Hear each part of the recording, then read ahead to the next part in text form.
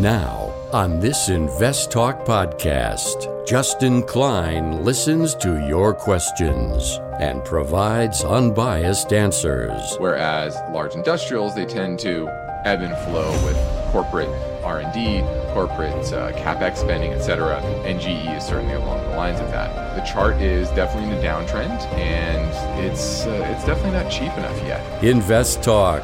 Over 43 million downloads and counting. Your participation makes it unique. 888-99-CHART. This is Invest Talk. Independent thinking, shared success. Justin Klein and Steve Peasley stand ready to take your finance and investment questions and share their unbiased answers. Invest Talk is made possible by KPP Financial, a registered investment advisor firm serving clients throughout the United States. The clarity for your path forward starts now. Here is KPP Chief Executive Officer, Financial Advisor, Justin Klein. Good afternoon, fellow investors, and welcome back to Invest Talk. This is our Wednesday, July 20th, 2022 edition. I'm Justin Klein, and I look forward to this hour with you, giving you my unbiased answers to your many and varied finance and investment questions. And I'm here to give you the facts and some perspective of over 20 plus years of investment experience and a lot of data that I have in front of me that will help me give you some actionable things to think about. I try to balance the pros and the cons, the risks and the rewards, and that's what you should do as well. And that's part of the tools that we try to instill in you each and every weekday, which is have a down-to-earth approach, not caught up in headlines or chasing returns, but understanding fundamentals and good businesses, good assets, and how to asset allocate appropriately based on market conditions. So that's what I'm here to help you do. And this is an especially challenging environment, a very different one from the past several decades. You have higher inflation driven by demographic shifts that are dire in some countries, others fairly optimistic. You have ESG driving the development of new resources as the input to our economies shrinking. So that's a challenge that you have to contend with. That's driving inflation as well. And then deglobalization and the geopolitical concerns that we all kind of see. So all of these things mean that we are in a market environment that is a bit different, and you need to know how to adjust your strategy. And so that's what I'm here to help you with. So I invite your phone calls and questions now to our anytime listener line, 888-99-CHART. You can do that live, 4 to 5 Pacific time, or you can call after hours, which I know a lot of you are listening on the podcast as well. So let's get right to our first listener question now. Hi, Steve. Justin. I'm calling from San Francisco, KDOW. I would like your opinion between these two companies, Stryker Surgical and Intuitive Surgical. What would be your choice? And also, what would be a reasonable entry point? Thank you. All right. Two medical, you call them device companies. I'll call them that.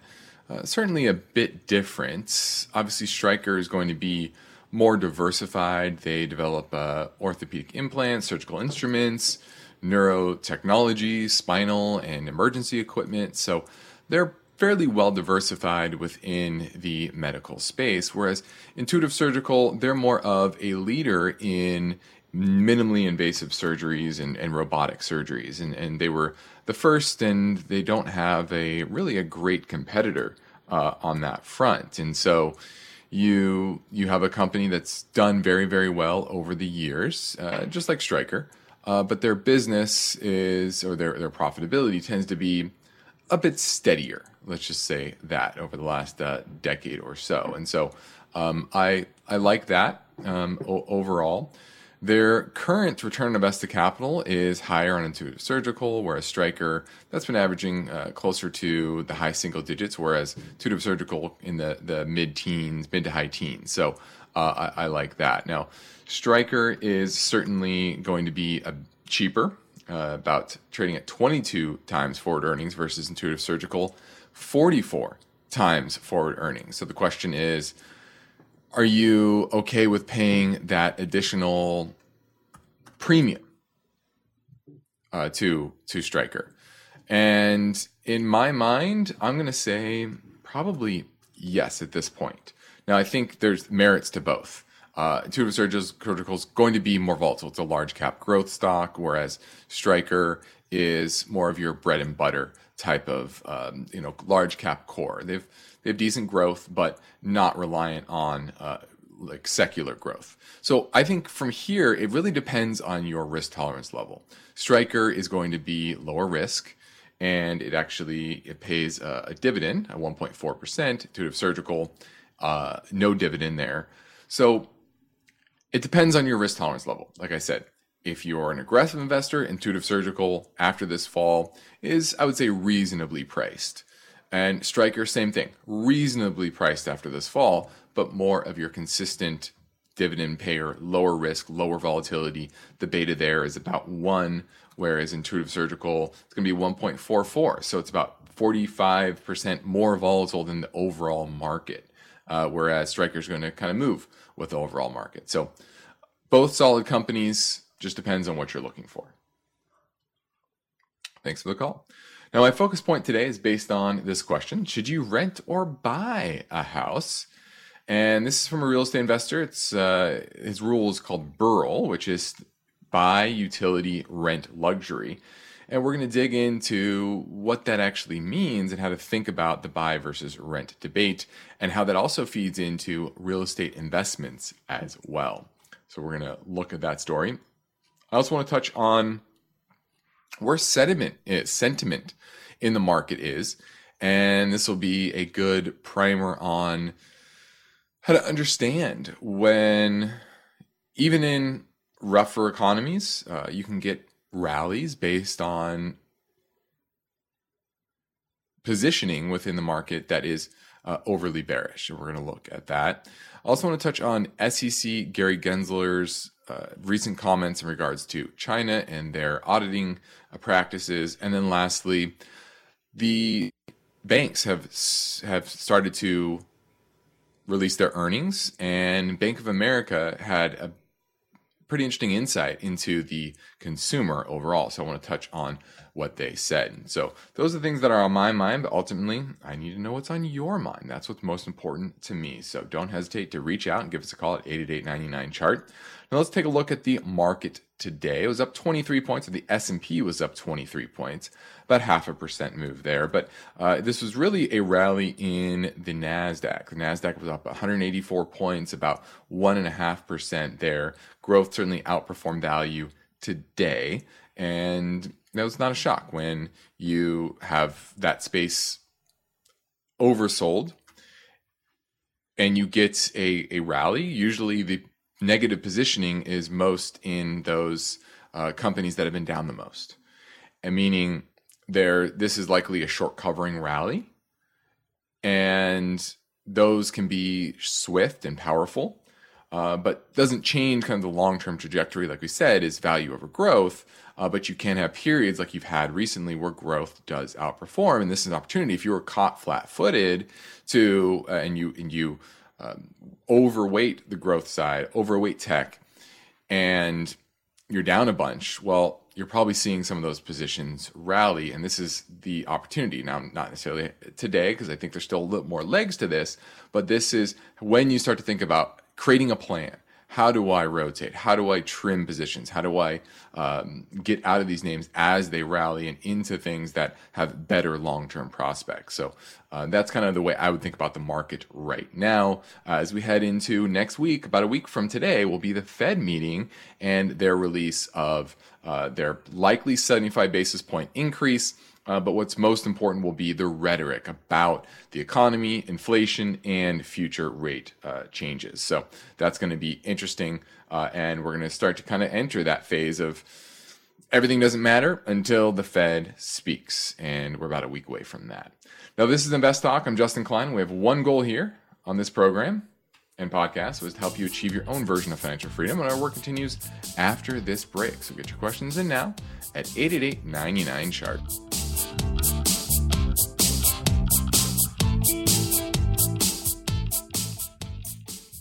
Why do listener questions make Invest Talk better? Which of these would you recommend? Because each caller presents fresh questions in their voice. I was curious if you still think aluminum has a ways to go from here. When do I know the right time to take profits?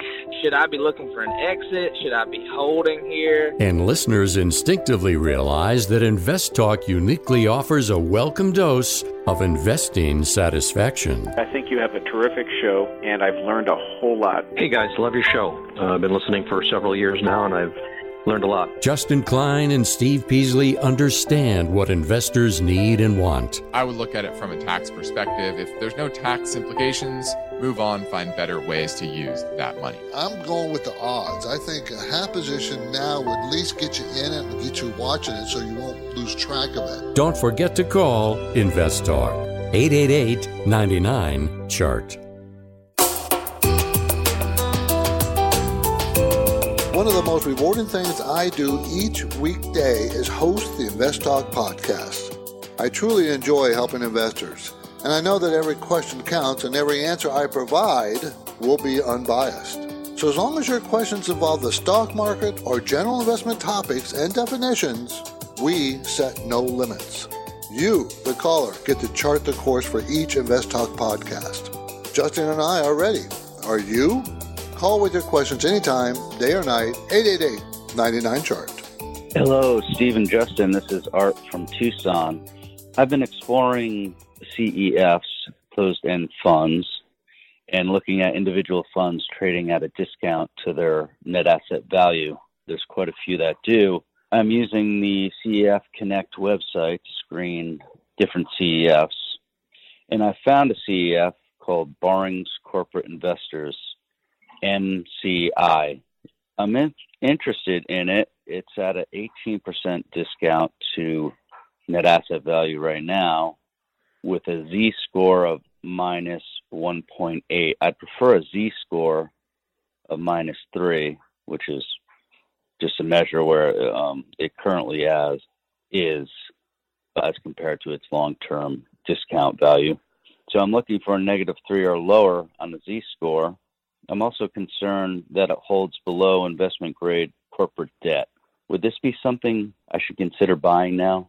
Should I wait or not even bother in this market with this fund? Be interested in what you think about NCI and CEFs in general, and I'll listen on the podcast. Thank you. All right, looking at Barings Corporate Investors, MCI is the symbol. Now, this is a closed-end fund. It does have a very high expense ratio, 2.78%, so very, very expensive. Now, it has a little bit of leverage, 10% leverage, and currently trading at, a discount of 16%. Its 6-month average is 12%. 3-year average is about negative 4%. So, it's certainly, yes, trading well below its normal discount to that it trades at.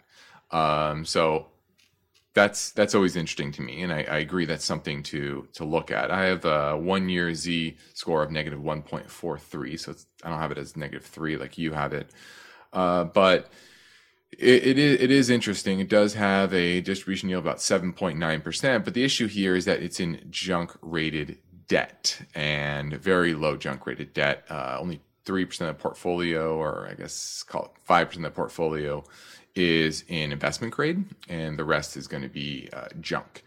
And one thing I will say is I rather take credit risk over duration risk. And let's look at its maturity schedule. Yeah, it looks relatively short term, so that's good. Most of it matures within 7 years, so short term, low credit rating. Which, once again, I kind of like that setup. I rather take credit risk than duration risk. So overall, I'm going to say this is something that looks attractive near term, and I might buy it for a rebound to get kind of close to its net asset value, because it is trading at a pretty sizable discount. However, a couple things. The price is very expensive, 2.78%, very expensive for a bond fund. So not something I would hold long term because that's going to be a big, big drag.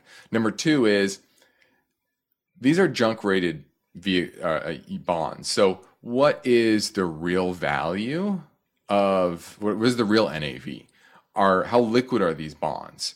And is it actually reflecting a price of bonds that should be trading lower? It's just they're not being traded. That happens a lot where low traded debt, sometimes it doesn't get traded for a month or 2 months because there's no one there to buy it. And then therefore, is it really worth what that last trading price was? Because the last trading price was 30 days ago, 60 days ago, 90 days ago. So that's the worry here. You'd have to dig into the portfolio and really understand that. But I think that's those are the two risks, the fees and the fact that maybe that 16% discount to NAV is not as attractive as you would think. Now we're going into a break. And on the other side, I will dig into my main focus point. Should you rent or buy a house? And we're going to talk about the Burrell Rule, which stands for buy utility and rent luxury. And we're going to discuss how you could avoid financial regret, especially in this market. So I'll break that story down next. This is Invest Talk at 888-99-CHART.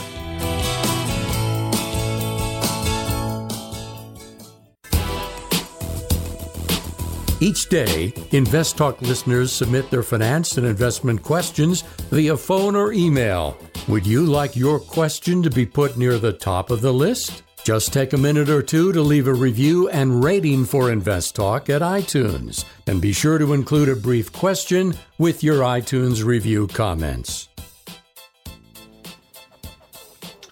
Now let's turn to my main focus point today, which is should you rent or buy a house? And this is the age-old question and hotly debated. Now, a lot of people will say that renting, you're just throwing money away. And, there's an argument to that.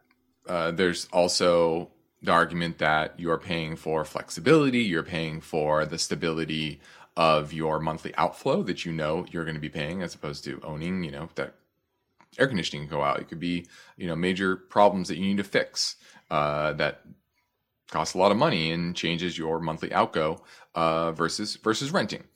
And that's a debate that'll go till the end of time. But when we look at the numbers and your needs, that's what's most important.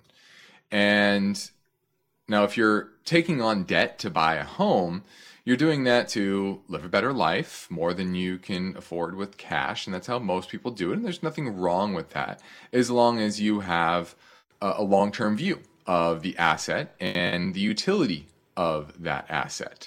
I think when most people get in trouble is when they buy a house and they only expect to live in it for a short period of time and are unsure about that house and how long they'll really stay there. And that's where I see most people get into trouble. Now, the rent versus buy question, and this is coming from a real estate investor, is a rule that he coins, which is buy utility and rent luxury. A good example of this is a Toyota Camry will get you from point A to point B, no frills and relatively inexpensive, but it's consistent and dependable, and you would buy that. Versus a Ferrari, which is fun, you don't use very often, it's a luxury, you would probably want to rent versus owning it, okay? So that's the way to kind of think about a home, is that if it is far more expensive for you to own it than to rent it, then you should probably rent. There's a lot of real estate investors that they deploy their capital into areas of the country where the yields are a lot higher. And the general rule is you want to buy a property at 1%, where the rent is 1% of the total purchase price. Now, in this market, that's very difficult. There are some in the Midwest where that is possible, but that's a general rule to kind of try to hit. And if you can do that, then you're going to get nice return on your money. Whereas in your local market, if that number is far off, then it might make more sense for you to rent. For example, I live in Laguna Beach, and typically renting here is a lot cheaper than owning. And so if you're not sure that this is exactly where you want to live, the right neighborhood, the right distance from the beach or whatever, you probably want to rent and be patient on finding the exact property that you really want to own for the long term. You can build equity, and you can, it's worth it to pay that extra premium to purchase over the cost of renting. So that's how you need to think about these things. So if you want to go luxury and you don't have the down payment, you can feel comfortable knowing that you're likely paying a lot lower than your cost of actually owning it, which is typical.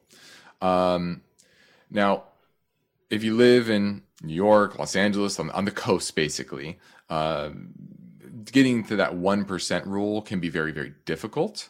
But that just means that you need to be even more patient, even more judicious to find properties that are fitting your needs longer term if you're going to pay, once again, that premium to own.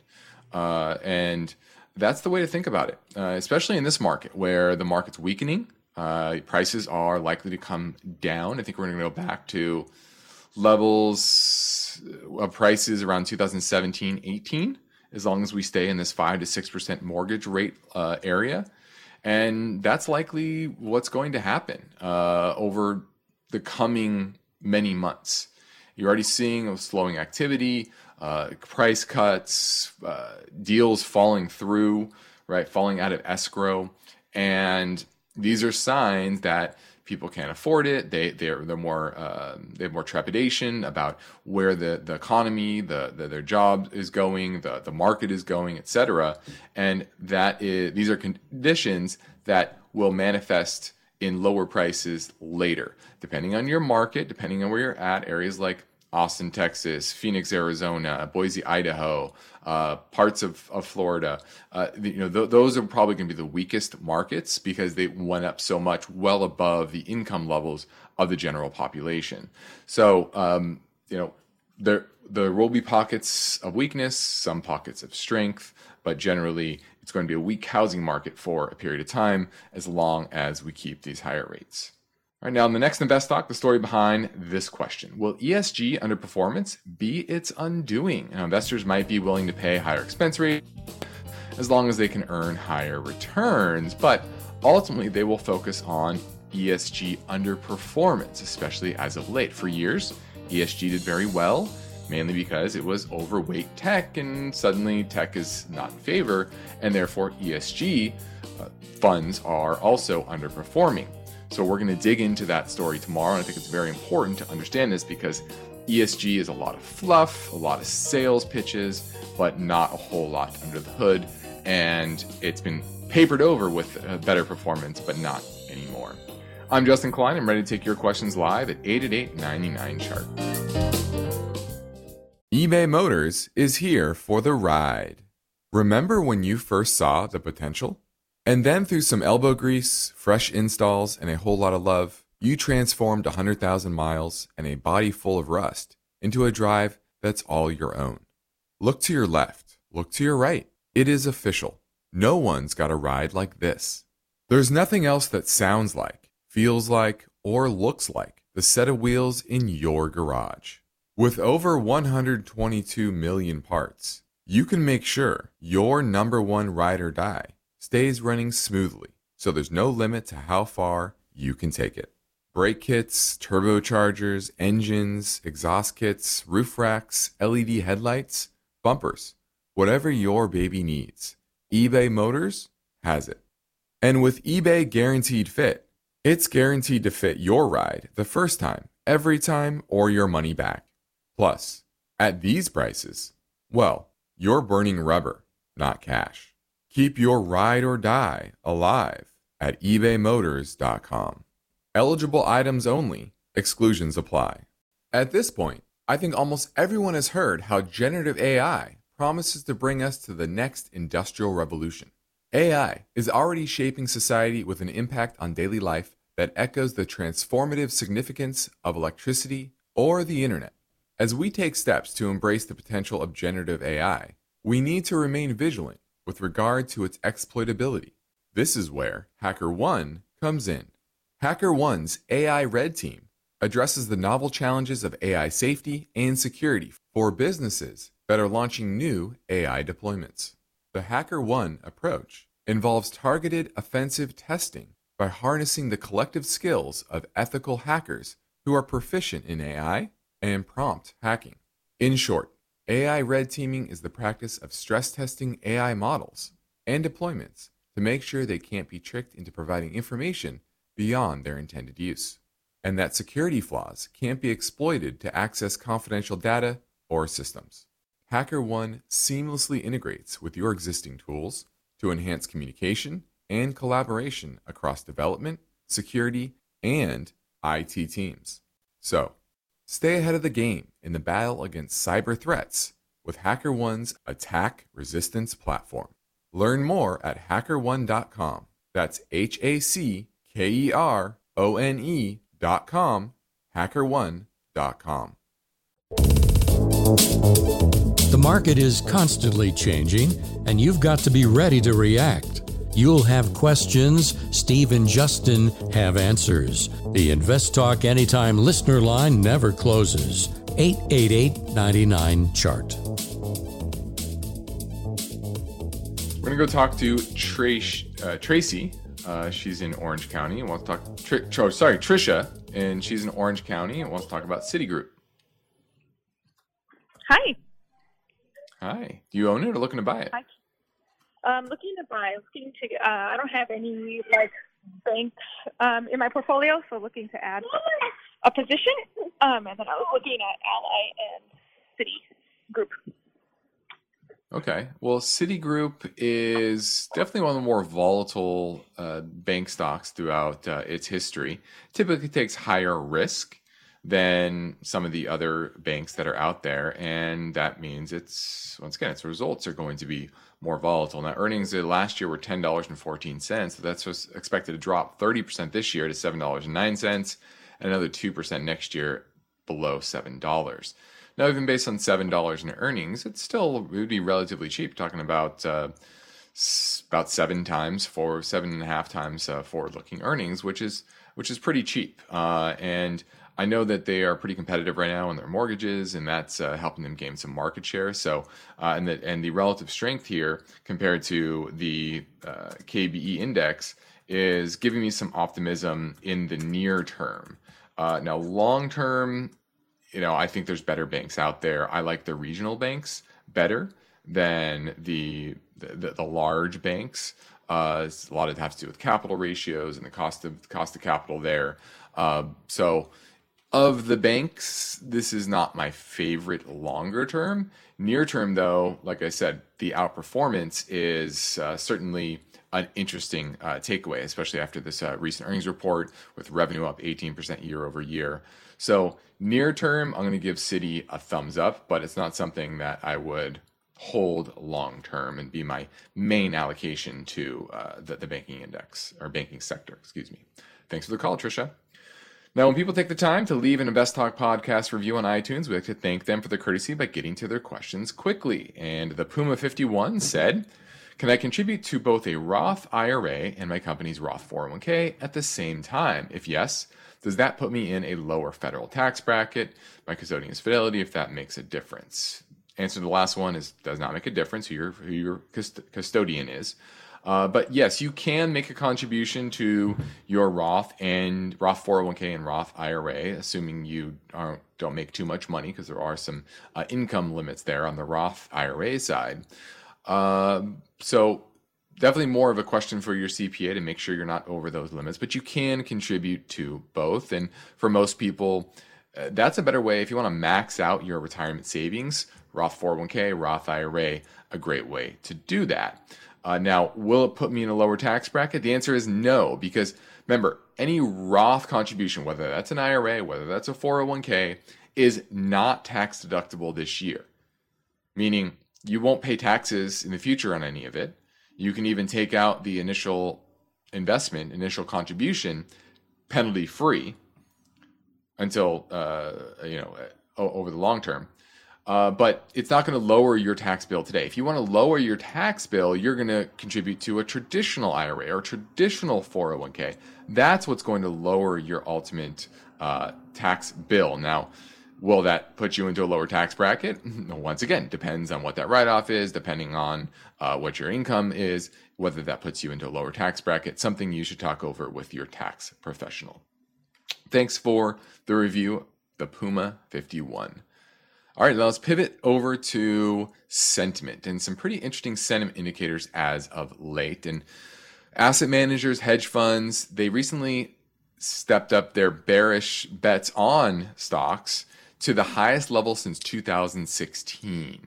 And there was a lot of fear then, you remember the market around that time, that we were going into a recession.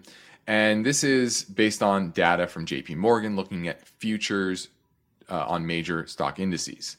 Now, the average active investor has lowered their exposure to stocks throughout this year and dropped their equity allocation to one of the lowest levels since the start of the pandemic. This is according to the National Association of Active Investment Managers.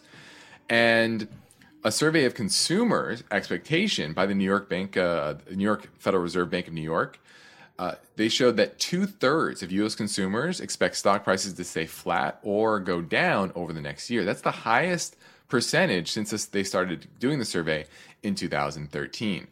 And this is just showing that sentiment is pretty washed out. Sentiment is very negative. And in that scenario, even a mild catalyst like a potential Fed pivot can spark a strong rally where not only individuals chase, but institutions chase as well. And estimates by Deutsche Bank show that investors have steadily decreased their exposure to stocks to the lowest level of in the past 12 years. Past 12 years since the financial crisis. And a lot of this has to do with systematics funds that buy and sell based on past volatility. And what happens here is as volatility is increasing, which it has basically since the fall, these funds tend to take down their exposure to equities because volatility is elevated. What happens when stocks start to go up and volatility starts to go down, then they start to add back exposure in a big way. And that's what you're starting to see now, where the VIX has actually made a series of lower highs since February. And now, first time today, made the first lower low as well. So the trend there in volatility going down is going to be bullish for stocks and these funds that are going to add back exposure as volatility kind of calms down. And I think that's what's the most interesting thing is that risk parity funds, these, what are they?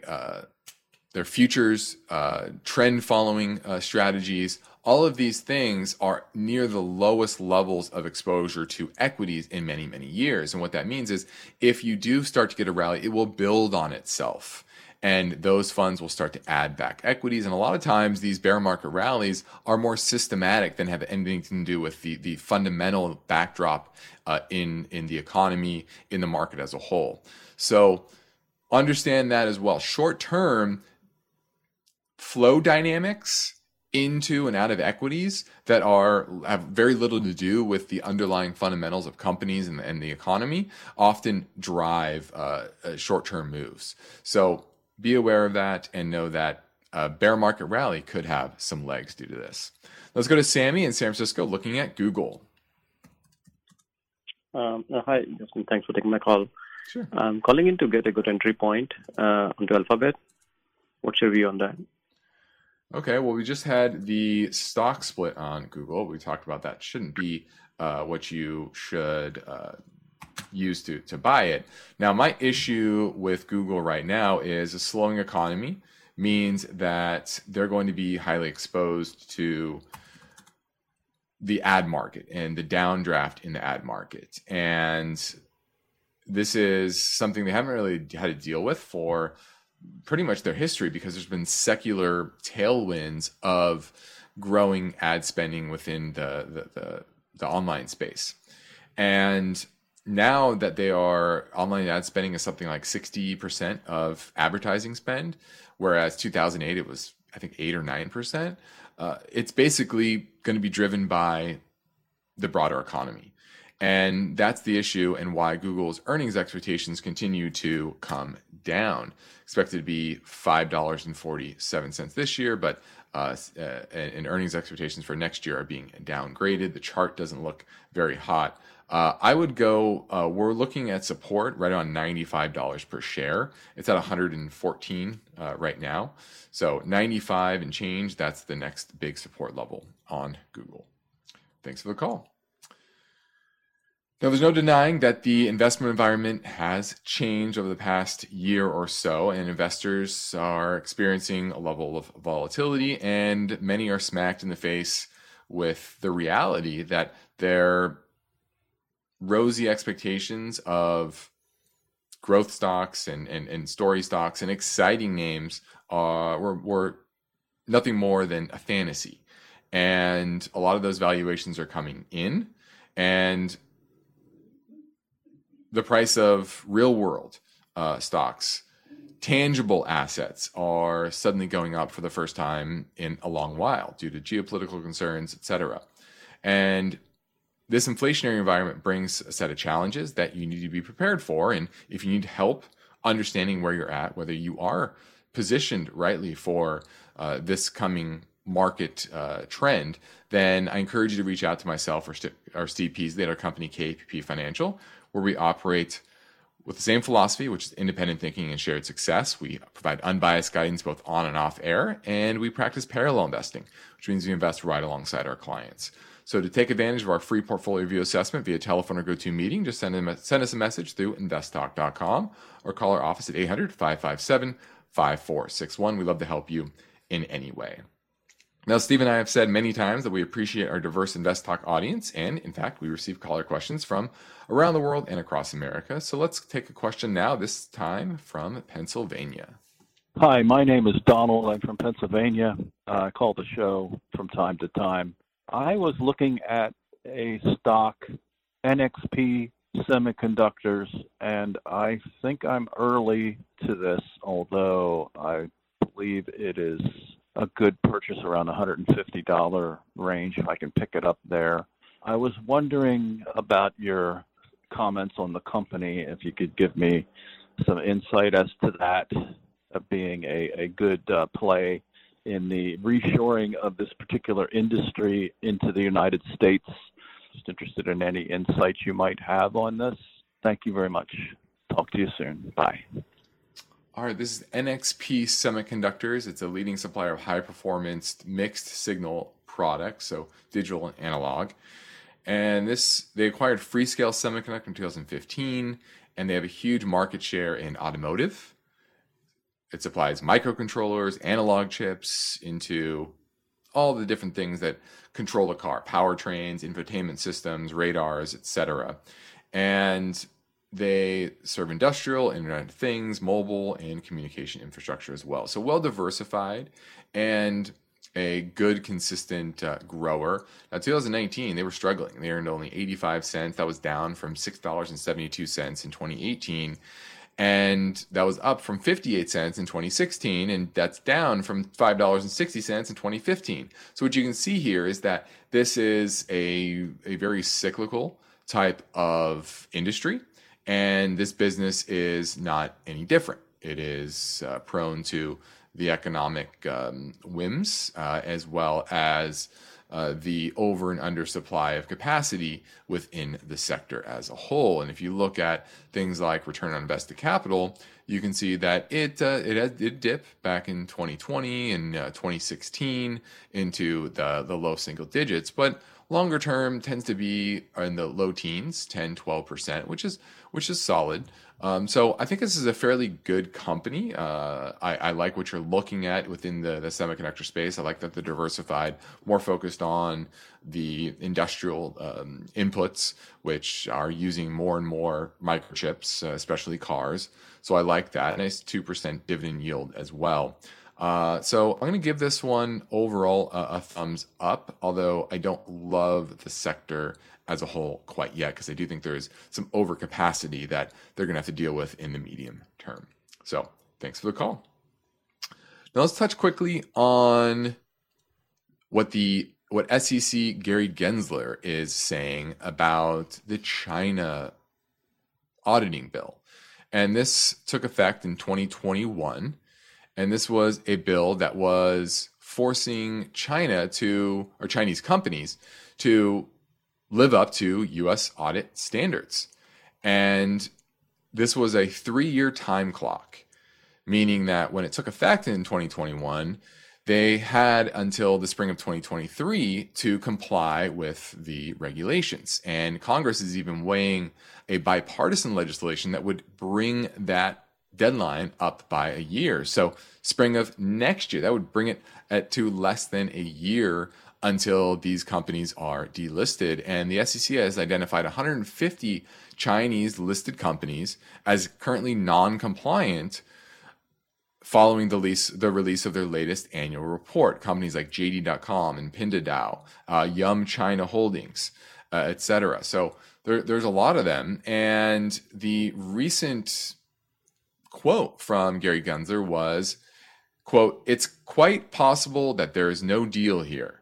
I'm not particularly confident, end quote." And this is, they've been in negotiations for a while now, over the last few months, and this would, I think, throw a big wrench in Sino-American political dynamics. These are companies worth combined tens, if not hundreds of billions of dollars. And this is a great way for the Chinese companies to raise capital. And if they are delisted and they cannot list on the US exchanges, the NASDAQ or the NYSE, etc., that is a funding source that could cause problems within the country. Now, the main dispute is in regards to the fact that China says these audit requirements is a threat to national security. But U.S. officials are saying that audit papers should not contain any sensitive data, and that's true. These are just broad holdings and confirming the broad transactions, that the transactions are real, that the assets are real. And unfortunately, China doesn't agree. And so it's another example of how if you're invested in Chinese companies listed here on our exchange, understand that this is coming down the pipe. And if they get delisted, they are extremely difficult to sell. So you need to be selling before this happens. We're heading to our final break, so give me a call now at 888-99-CHART.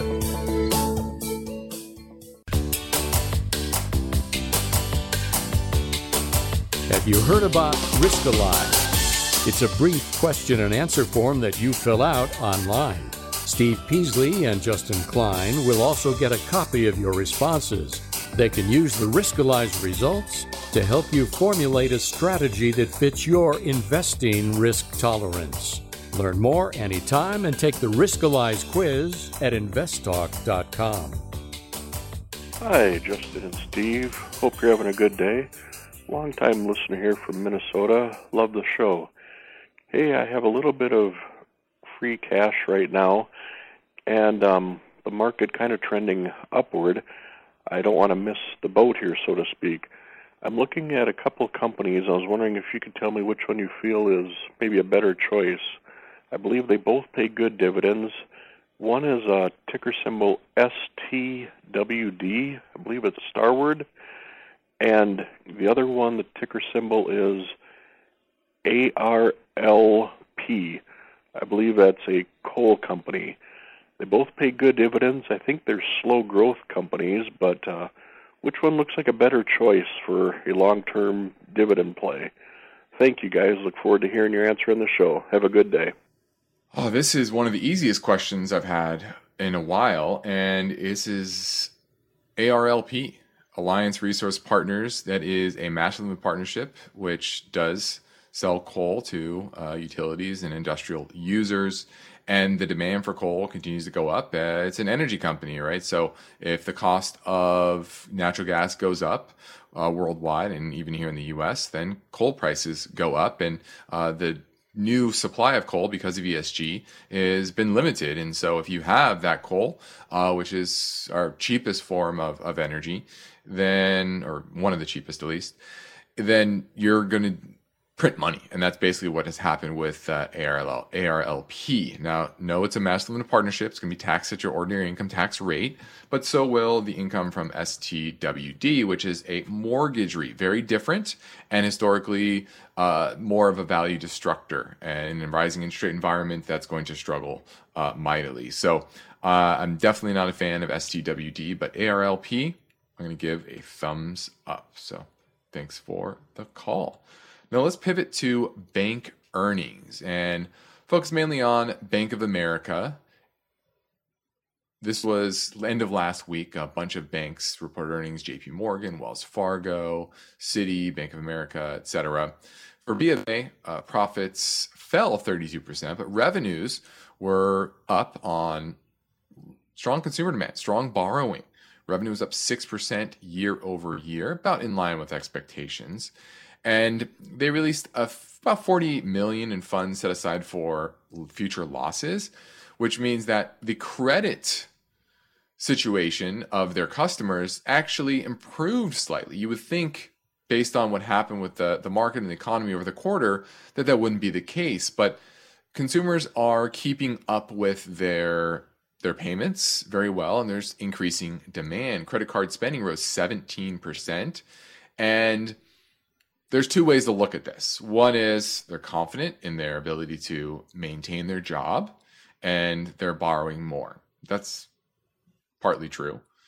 Also, for many, because of inflation and the fact that their incomes are not keeping up with inflation, they're having to borrow more in order to kind of meet their monthly demands. And that's really what you're seeing, I think, is a better explanation here.